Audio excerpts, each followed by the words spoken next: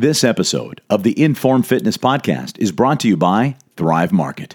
Thrive Market is on a mission to make healthy living easy and affordable for everyone. To receive a special discount code for 15% off of your first order, email Tim at inboundpodcasting.com.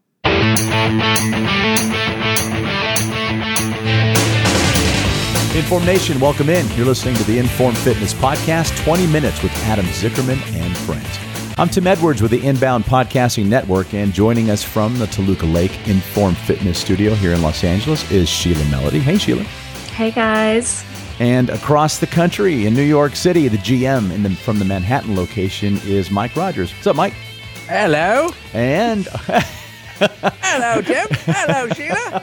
Hello. Hello. And joining us right next from, I can't do that accent. I'm just going to move forward. And next to Mike is the founder of Informed Fitness, New York Times best-selling author of Power of 10, the once-a-week slow-motion fitness revolution, Adam Zickerman. What's up, Guru? Hey, I don't do English. Was that English, Australian, or Irish, or both? Wait, I don't do any of those. I figure we could all talk like this for the rest of the podcast. All right. That would be just lovely. That would be lovely. Adam's not participating. Every time I try to do an accent, I just sound like I'm coming from like New Delhi or wherever. Why don't you try New Delhi? That's a new spin. Really, give us an Italian accent, and let's see how New Delhian that sounds. I don't even want to try it. So I'm gonna. No. All right. So Adam, do you like some veal parmesan? Get the best spaghetti and meatballs. It's true. In all of New York City. In all of New Delhi. I don't know. Whenever I try to do a British accent, I sound like an Indian. So you know there's no way we can let you go any further without trying. So why don't you just give us a couple of sentences on the Power of 10 in your Italian accent? New Delhi. Park the car. Hey. Oh, okay. Yeah, that is New Delhi. Right, wow. You're right. You don't sound like you're from Boston. That was from Boston, right? That's an Indian that lives in Boston. There it is. Yes. Okay, Adam, don't do accents. Okay. Don't do that. I really didn't expect that. Adam, to don't be, do that. Stop doing that. No. That hurts. I didn't expect that to actually be true, but it is. It kind of is. It's kind of spot on. So one day while Adam was at a New Delhi restaurant in Boston, he ran across this Time magazine. Yes, I was eating chicken mukni. Yes. I don't even alone, so I figured I'd grab it right across from Paul Revere's house. Reflecting on his midnight ride. That's a few hundred years later. Chicken curry, chicken butter masala. And I see the cover of the Time magazine article that came out in September of this year. Mm-hmm. And right on the cover it says the exercise cure. So you were hooked immediately. Yeah, and the subtitle was The Surprising Science of a Life-Changing Workout. We were like, wait a second, we do exercise. Wait a second. This may be relevant to us. Wait a second, I have the life-changing workout. Let's and see they never here. contacted me when they wrote this article, so of course I threw away my chicken mukni. Good. Cleaned off your fingers. Right into this article. And it's such a perfect article for a couple of reasons. One, it cites some of the recent research about exercise and how powerful exercise can be for our health. Adam, you mentioned the McMaster University studies several times in previous episodes. Exactly. And they mentioned it too. So I was super excited. Mm-hmm. But I was also somewhat, well, I wouldn't say disappointed because it's kind of expected, but I was also like, they had to say that, right? They just had to go and say this or that and go back to the normal dogmatic belief system and contradicting, in a way, what the rest of the article was kind of touting and talking about. Were they contradictions or were they just reporting? They were reporting. I mean, listen, the person writing this article is not a scientist, right? So, and so when and even scientists use the word. For example, I mean, we're not ready to get into this part of it yet. I'd rather talk about some of the other things, but But I'm just saying, like, for example, they used the term aerobic and anaerobic, and in my opinion, wrong again. As most even doctors and exercise physiologists refer to them wrong, because we have this idea of what anaerobic exercise and aerobic exercise is, but it's kind of misconstrued. Well, let's not jump ahead. Actually, let's go ahead and please, you mentioned the name of the article, and they interviewed Dr. Tarnopolsky, who is yes, he's one of the researchers at McMaster University. And so let's go into what the article had to say a little bit first about what you agreed with. Then we'll go into a little bit of maybe some of the contradictions / reportings and findings. Yeah. Somewhat confusing. Yeah. So the good stuff, the stuff I'm really excited about. And I'm mostly excited than I am somewhat disappointed, for sure. Yeah, some of the research that's going to be taking place, as mentioned in this article, is very exciting and really supports what we're doing here at Inform Fitness.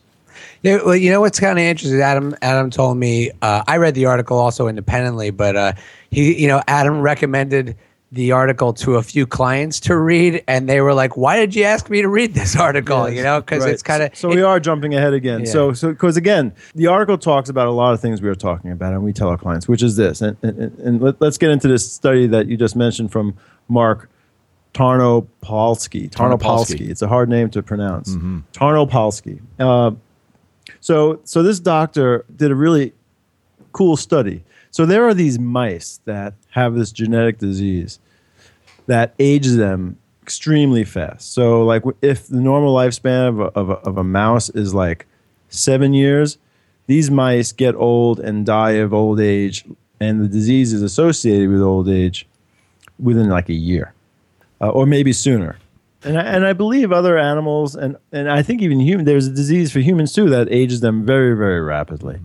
It's kind of the opposite of that movie with Benjamin Brad Button. Pitt, where he starts getting younger. Right. So there are these metabolic genetic diseases that actually age you at an accelerated rate. So these mice are a perfect type of subject to test whether exercise is truly, as I've said very often, the fountain of youth. Mm-hmm. So what they did is they took half the group of mice that had this disease and as the control group, and they didn't do anything with them. And the other half of the group actually exercised. And the progression of the genetic disease, the bottom line here is the progression of the genetic disease was delayed substantially, significantly. I mean, this was a double-blind study. In other words, the researchers had no idea which mice were the control group and which mice were exercising. in the experimental group. Mm-hmm. Right, the experimental group. And what ended up happening was they without even looking at the which was which at the end, they knew. Very because different. The group of mice that were actually exercising looked practically as good as mice that didn't have this disease. Mm-hmm. So I've always been saying that, when you do intense exercise especially, there are physiological changes that are occurring that truly keep you from aging, as even at a normal pace. So it's profound. It's profound. And that's why the name of this article is called The Exercise Cure. And now, obviously, it's not making us immortal, but like these mice, we suspect that exercise can really delay the aging process, or delay entropy, as I like to say, this breaking down, this eventual breaking down of our bodies. So that's exciting. That was really exciting. Now, obviously, that's good news for mice, as the article says. Right. And of course, we'd be wrong to extrapolate that to human beings at this point, but it definitely warrants further study and is very promising.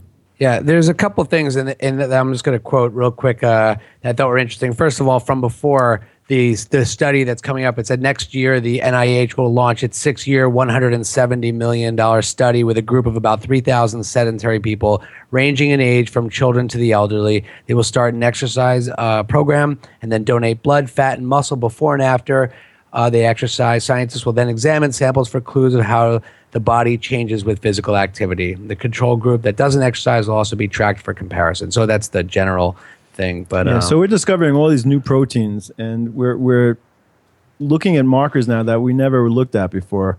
Markers that are a little bit more accurate to determining whether we're really truly getting a benefit. And like the article talks about, we've always known in a observational sense that exercise is good for us.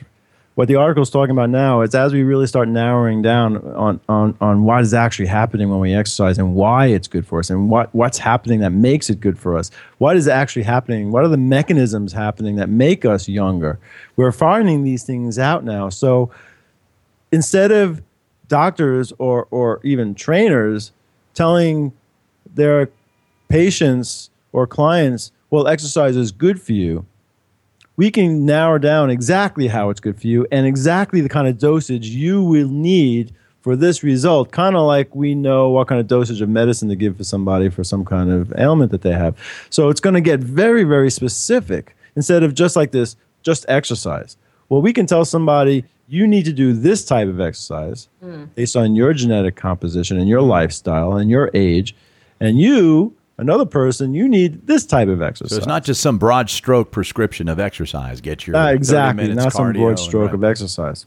The real hardcore exact answers are still a long way away. Even after the study is completed, you're just going to get much closer to whatever that prescription could be. Like medicine as well. Like, they have a basic dosage for what a man and a woman should take if they need to go to sleep of Ambien, for example, or whatever, The units could actually be different for lots of different men or lots of different women, despite getting the same prescription. And I think that stuff isn't really known until you've actually done the program a little bit. In the same way, when we do our think about exercise, we actually don't know everything about the clients when they come in on day one either.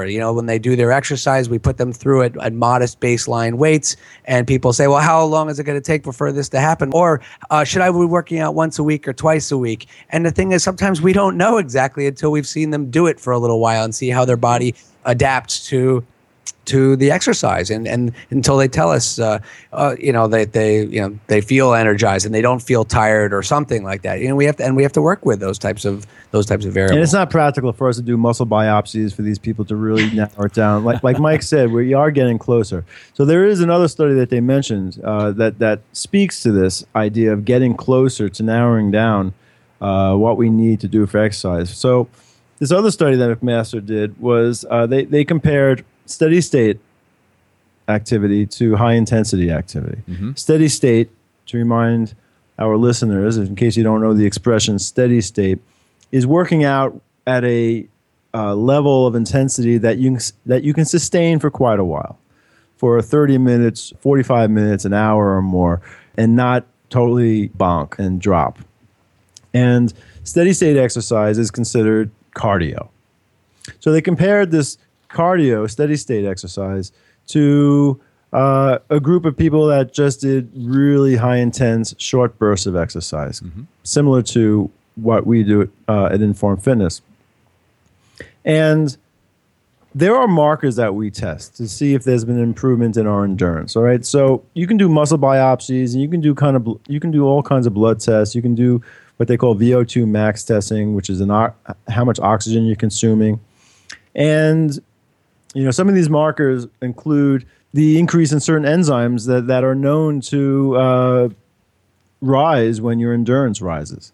So one of the ways we know that certain exercises improve our endurance, besides being able to run a longer period of time or jog or bike a longer period of time, we can actually validate that with a blood test to say, hey, look, when somebody's endurance is improving, we also notice that this enzyme is improving. And that makes sense because this enzyme is an enzyme that's used in cellular respiration. So therefore, we can say pretty confidently that this exercise program builds endurance because this enzyme goes up. That we know, but we have markers. Like when people say, "How do you know you have to do cardio or steady state exercise to get healthier?" And people say, "Well, there are tests that we've done. You know, your VO2 max test has improved as a result of you jogging. Your certain enzymes have gone up as a result of you jogging. Your glucose sensitivity, there's a test for that. All right, glucose test where you drink this really crappy tasting sugary water, and then you take your blood over time and you see how quickly your body utilizes that glucose. The faster your body can utilize that glucose, the better shape you're in, so to speak. So these are all tests that we can use to say, yes, you are getting in better shape. You are more fit, that kind of stuff. So what they were doing was they took these two groups. One did steady state exercise, which consisted of about 6 hours of steady state exercise a week. And they took another group, which consisted of like, I think, 3 or 4 minutes of exercise, but really intense exercise per week. And they tested for these markers before the test, all right, before the experiment started. Then they subjected them to their respective exercise programs. And then they were tested again. Now, what we're doing is we're testing for the same markers in one group that exercised 6 days a week at a steady state level versus a group of people that hardly worked out at all time-wise, but their workouts are much, much more intense. When they looked at these markers, I think even the researchers were shocked at McMaster when they noticed that these markers improved in both groups equally. Turns out both groups had identical improvements in both heart function and blood sugar control. And this is a quote from one of the researchers. So one of the researchers, Martin Gabala, said after the study was concluded that if you're willing and able to really push yourself very hard, then you can get away with surprisingly little exercise. And I'm like, hey, that's what we say. Where have I heard that before? Right.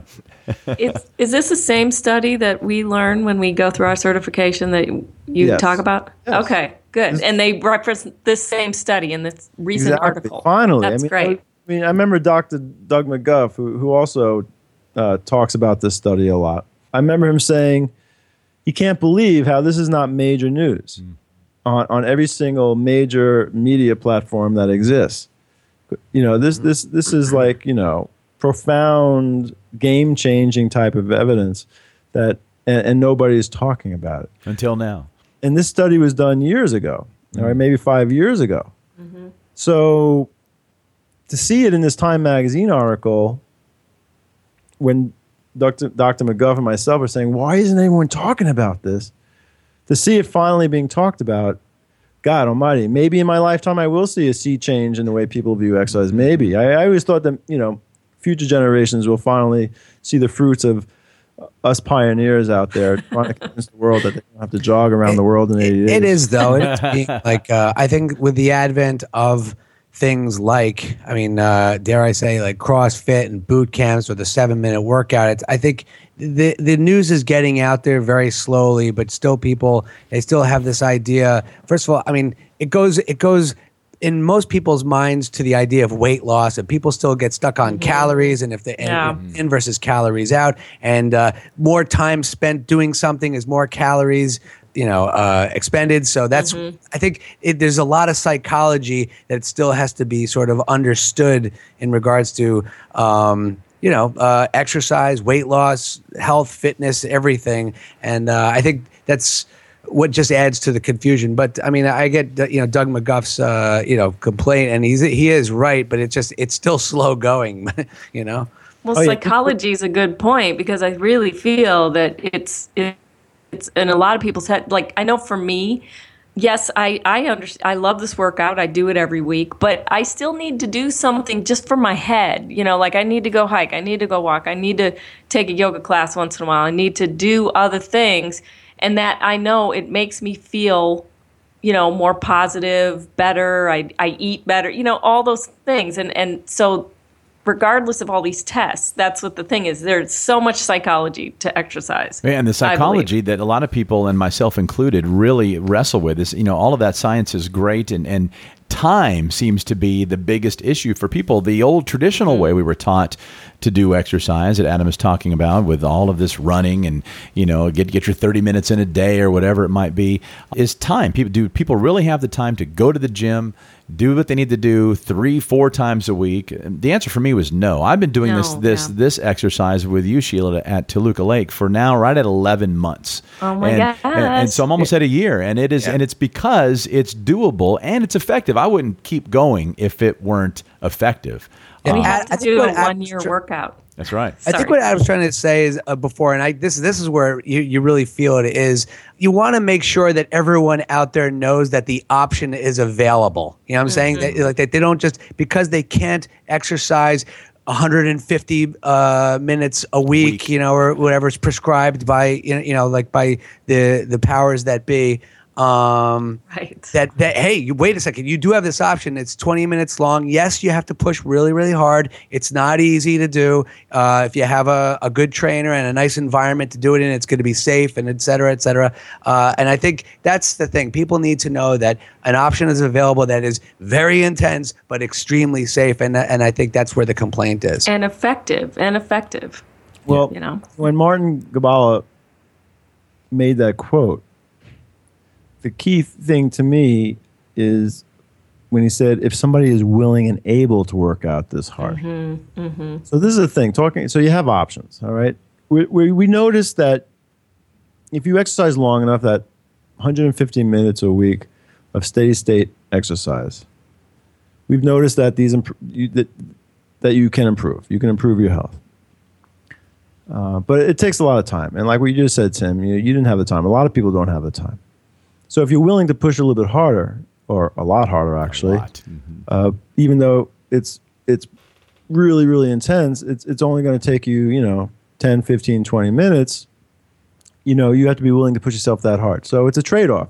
Do you want to spend the time to get to good shape, or do you you rather not spend the time but up the intensity? It's also that's one piece of the puzzle, but it's also when you're doing the 150 minutes a week of exercise, are you aware of a lot of the liabilities that are associated with all that time spent doing the exercise? And that's exactly another thing that's sometimes is not even addressed. I looked at I don't know if it's the most recent study, but the last study done by American Heart Association when they prescribed exercise, they actually said, I wish I had the text with me, but they actually said, because I printed it out and it was cited in Body by Science also. In the actual article, they said that the exercises that were being prescribed, many of them were not certified as safe. I forget exactly how it was termed, but I was surprised. Yes, in other words, they were saying, yes, you have to do 150 minutes of exercise a week of this type, but just know that there are... Oh, they said the likelihood of getting injured is high. Right, yeah, so there's the higher risk. So it's kind of like... So it's just like those commercials on TV, those drug commercials on TV. They say it's going to cure this, but then they give this whole disclaimer at the end that it might have all these horrible side effects. Right. And that's the same thing that the Heart Association is saying about all this exercise. Yes, you need to do all this exercise. You should do all this exercise, but just remember there are all these side effects, mostly orthopedic injuries and things like that. And when you're injured, you can't continue to work out. So that's kind of a problem. It's counterproductive. So it's kind of weird. And it's like when you listen to these drug commercials, it's like, wait a second. I think I'd rather have the disease than those side effects, to be honest with you. That's a good comparison. And the FDA is supposed to kind of control for this. The FDA is supposed to say, listen, the side effects are worse than the cure, so you can't even put this drug on the market in some cases. Well, but you mentioned, Adam, too, that we've talked about this throughout the entire life of the podcast, is do you want to give the 150 minutes a week elsewhere for the same results you're going to get for 20 to 30 minutes a week at an Informed Fitness? And somebody who's older might think, well, gosh, I can't do that. I can't work out that intensely anymore. And that's just plain not true. And I know that because of the people that we have interviewed, both at your location in New York and here in Toluca Lake. There are people in their 70s, 80s, 90s working out with you. Yes, there's a very safe way of applying high-intensity exercise. And that's obviously with low-force movements and doing it according to muscle and joint function. And that's what we do and continue to do. This is the thing about this 150 minutes of exercise, and this is where the article gets a little confusing or convoluted, and that is, in one sentence they say, let me read, there's a sidebar in the article that says this: the World Health Organization and the U.S. Center for Disease Control say that you need 150. That's where we got this 150 minutes of exercise from the World Health Organization and the Center for Disease Control. And they say that you need about 150 minutes of aerobic activity per week and strength training twice a week. So and is the key word there, right? And strength training twice a week, all right? And then further down on the same sidebar, they continue to say that you should do aerobic for endurance exercise and anaerobic for strength. So that's where the pushback earlier in the article, they just said that the McMaster studies kind of showed that maybe you don't need to do both. All right, so they're not even they're not even reading their own research. The authors of this article and the editors of this article, right? That's number one.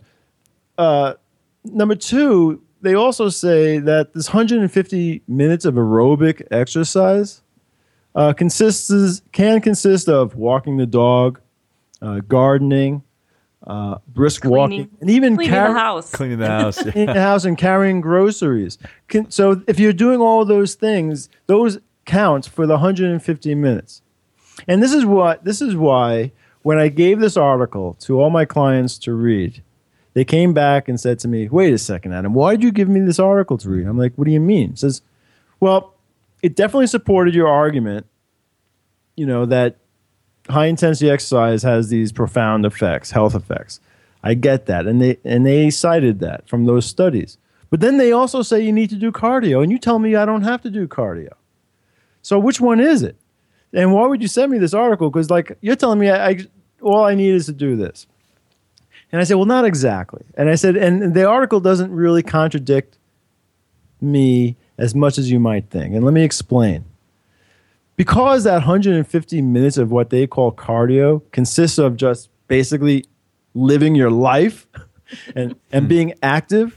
Carrying in the groceries. You kind of have to do that. You know what? So be it. Then, because I've always said what you need. So instead of, in other words, what shift has to happen in people's minds is not a balance between aerobic exercise and anaerobic exercise, a strength training, which is considered anaerobic, because there was a completely, without getting into the biochemistry right now, those are misuses of the words aerobic and anaerobic. And it shouldn't be in contrast. They're not opposites either.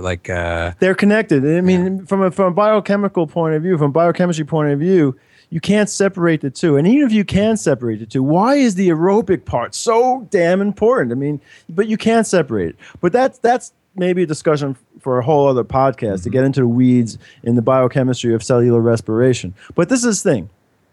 If they're saying that the aerobic consists of gardening and walking your dog, then we're in line. All right? Because this is what I'm saying.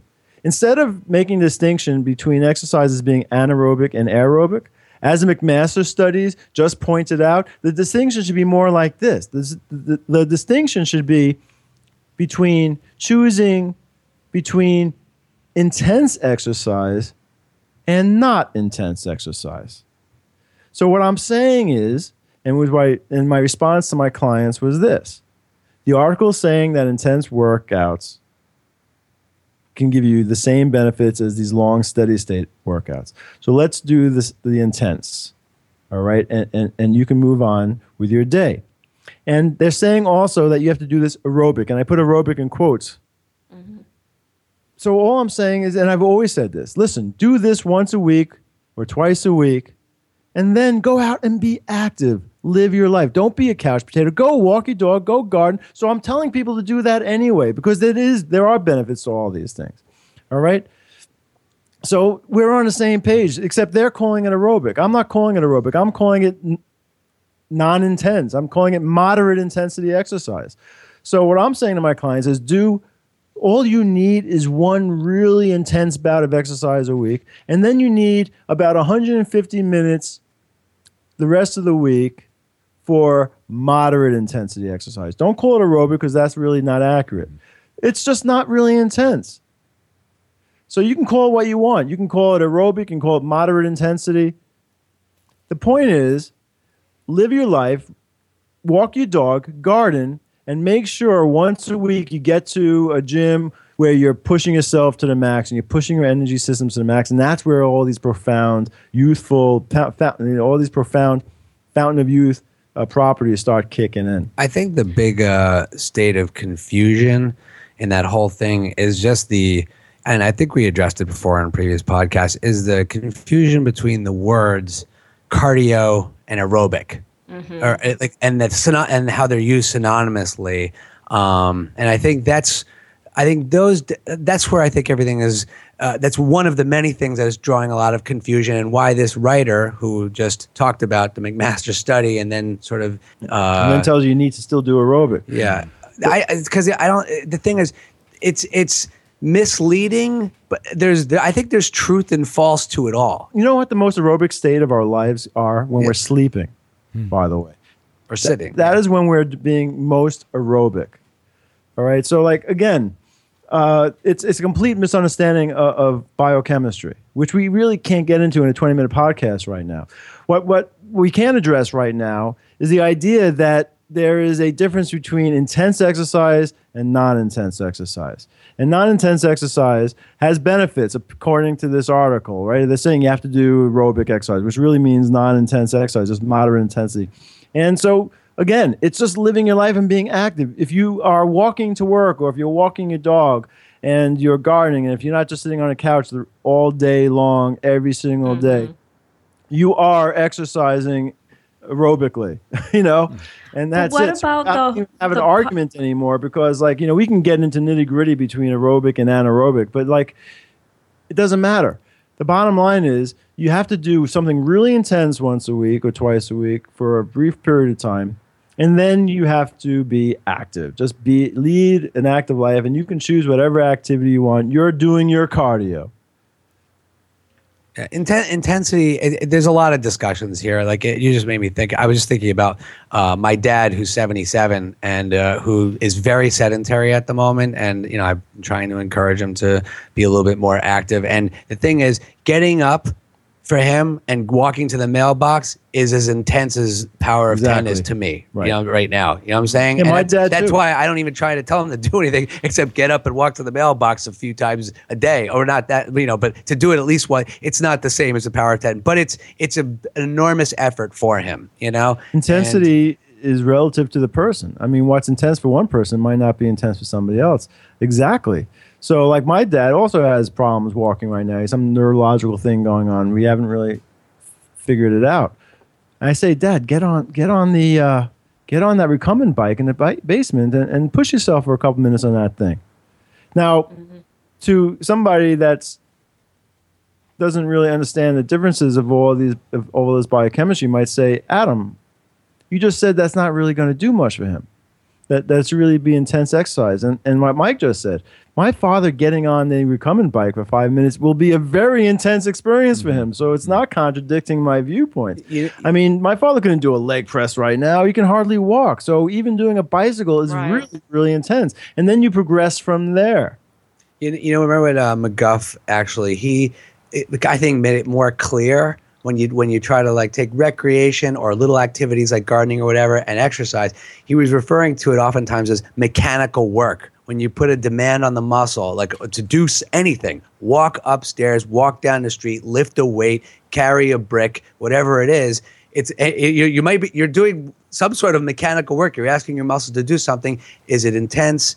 Is it not intense like gardening or walking to the carrying a little grocery bag in? No, but you're moving, you're using your body to do something. That's aerobic. Adam was just speaking sleeping is aerobic. And then there's high intensity stuff that is relative, which could be walking to the mailbox for my dad or doing Power of 10 for us. And I think this is where the conversation, which is great about this article, and I think why Adam picked it out, is because it gets this conversation going where we can really start to once again, get help people understand when they hear the word aerobic what it really means. When they hear the word anaerobic and strength training, what that really entails and how much it really needs to be. So that's what is great about this article. With even its misleading comments, is that it's getting the conversation going in the right direction still. I wanted to talk about how in here they say that to build muscle and strengthen bones, you really only need to use your body weight as resistance. You don't have to go to the gym and lift weights and do things, The difference between us doing power of 10 really intensely, and they're saying here, we try to think of muscle strength and power as a 65-year-old lady picking up a gallon of milk. And, to us, that's like, my God, that's nothing. But, to me, it's like if you come in and you do a safe exercise like this, what we do, for whatever age and whatever level, then it makes all those little things like walking to the mailbox and doing makes those better eventually. Do you ever get to the point where you're like, it's dangerous to come and try to push yourself very safely with heavier weights? They're saying in here, you don't need to do that in order to build bone and muscle strength. Well, they're saying you don't need to. You don't need machines. You don't need to hire expensive trainers and stuff like that. Intensity. I mean, I've always said that machines that we have here, as ergonomic as they are, and especially as special as they are for the technique of lifting weights slowly, I mean, they're the safest things around. But let's make no mistakes. We're still just fatiguing muscle, and you can do that in a lot of ways, and you can do it safely a lot of ways. And using your body weight, especially if you're not very strong, body weight exercises can be extremely intense, and maybe it actually, in a lot of cases, too intense. Like for example, it's funny, they say do body weight exercise. There are a lot of people that can't do body weight exercise. There are people out there that can't even do one single push-up. There are people out there that can't do one single chin-up. So Yeah, you have to use sometimes machines to be able to start at a lower intensity or lower weight that is still intense for somebody else. So again, they're talking about the tools. It's irrelevant. Body weight, machines, milk jugs, it's all relevant. It's about intensity, not the tools that you use. That's a whole other discussion. What are the best tools? Well, we can talk about what the best tools and why we go through such great lengths to redesign our equipment. But they're still just tools. Like my father once told me, a good craftsman never blames his tools. So if I had to be stuck on a desert island, which sometimes very appealing, actually, hectic life. If I was stuck on a desert island and I didn't have all my fancy Med-X retrofitted equipment here, I'd still know what to do. I'd still know how to give myself an intense workout. And I don't need all this stuff to be really, really strong. I can do a set of chin-ups on a tree, and I can do a wall squat against that tree, and do that for the rest of my life and stay extremely strong. So that's one of these confusing elements that the media and naive or misinformed trainers often project. They don't realize that, like aerobic in general, the word aerobic, all right? If you're doing something on a treadmill, that's aerobic. If you're working out really intensely on a treadmill, if you're pushing yourself, if you're doing intervals on a treadmill, for example, and pushing yourself until exhaustion, that, doing sprints, maybe you're running a quarter mile, on a treadmill as fast as you can. Maybe you're running a mile as fast as you can on a treadmill. So the whole thing, if you're running a mile in 8 minutes or 7 minutes, that's a really intense mile, a 7-minute mile or a 6-minute mile, depending on the person. If you were to do something really intense for a minute or 2 minutes on a leg press or do a whole workout that's really intense like that in a gym with machines, the body doesn't know the difference. The body responds to intensity. So the tools that you're using to get to this intensity doesn't matter. That's what I'm saying. Our distinction should be between, is the activity intense or is it moderate? You should have 1 or 2 intense workouts a week, and you should have the rest of your workouts, the rest of your 150 required minutes to be moderate. So the real question going forward, when you finish an article like this, to me, the real question is this. And this is where I think science needs to go. And these are the questions that I think science needs to be asking. That is, what is the proper balance between moderate work and intense work? And what unique benefits do each bring? Because maybe there are unique benefits that moderate exercise gives to us. Not because it's a treadmill, but it's just not intense. So there may be benefits that walking and gardening give you that high-intensity strength training doesn't. and vice versa. High-intensity strength training, we know, bring out benefits that steady-state, moderate exercise can't. So the question is, do we need both? Does high-intensity exercise satisfy all of it? Or do we still need to do some moderate exercise on the side? And if we do, how much of it? And what are the different benefits of each? These are things that need to be explored. And they should be talked about that way, not aerobic versus anaerobic, because that's a false assertion. I mean, there's no such thing as anaerobic versus aerobic exercise. I want us to change from that verbiage and talk about how much intense exercise do we need and how much moderate exercise do we need, and go from there. So all in all, the takeaway from this article is, first of all, very positive and supports what my impression was 18 years ago when I started in this business. And it just fuels my my enthusiasm to go in this direction. And the overarching message of this article says, guess what? You can actually spend much less time doing it more intensely and get pretty much the same results. So that doesn't have to be an excuse anymore. That takes away a huge obstacle for people, that you could get a lot of exercise, a lot of bang for your buck just from working out 20 minutes, 40 minutes a week of intense work. We all think that we need to do this steady state cardio type exercise to burn calories and strengthen our heart. And one of the big obstacles to doing that is that people don't have all that time to do that.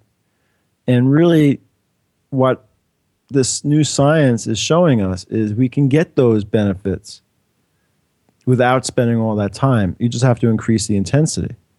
So if you increase the intensity, your body will burn more calories, you will raise your metabolism, you will get strong, and you will build endurance.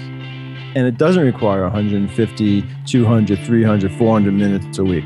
It can just take about 20 minutes a week. And that's it. No more excuses. Hey, why don't you give the workout a try for yourself, just like I did about a year ago? Visit informfitness.com for a list of locations across the U.S. If you don't happen to live near one of the locations, jump on over to Amazon and pick up Adam's book, Power of 10, the once-a-week slow-motion fitness revolution. Inside, you'll find some easy-to-follow instructions to perform this workout at just about any gym or even at home. And back here in the podcast, Adam, Mike, and Sheila can answer a question or respond to a comment you might have regarding the Power of 10. Just shoot us an email or record a voice memo on your phone and send it to podcast@informfitness.com. You can also give us a call at 888-983-5020, extension 3 to leave your comment or question. You might even have a suggestion on some topics we should cover here on the show, or might have a guest in mind you'd like for us to interview. All feedback is welcome. Thanks again for joining us here at the Inform Fitness Podcast. For Adam, Mike, and Sheila, I'm Tim Edwards with the Inbound Podcasting Network.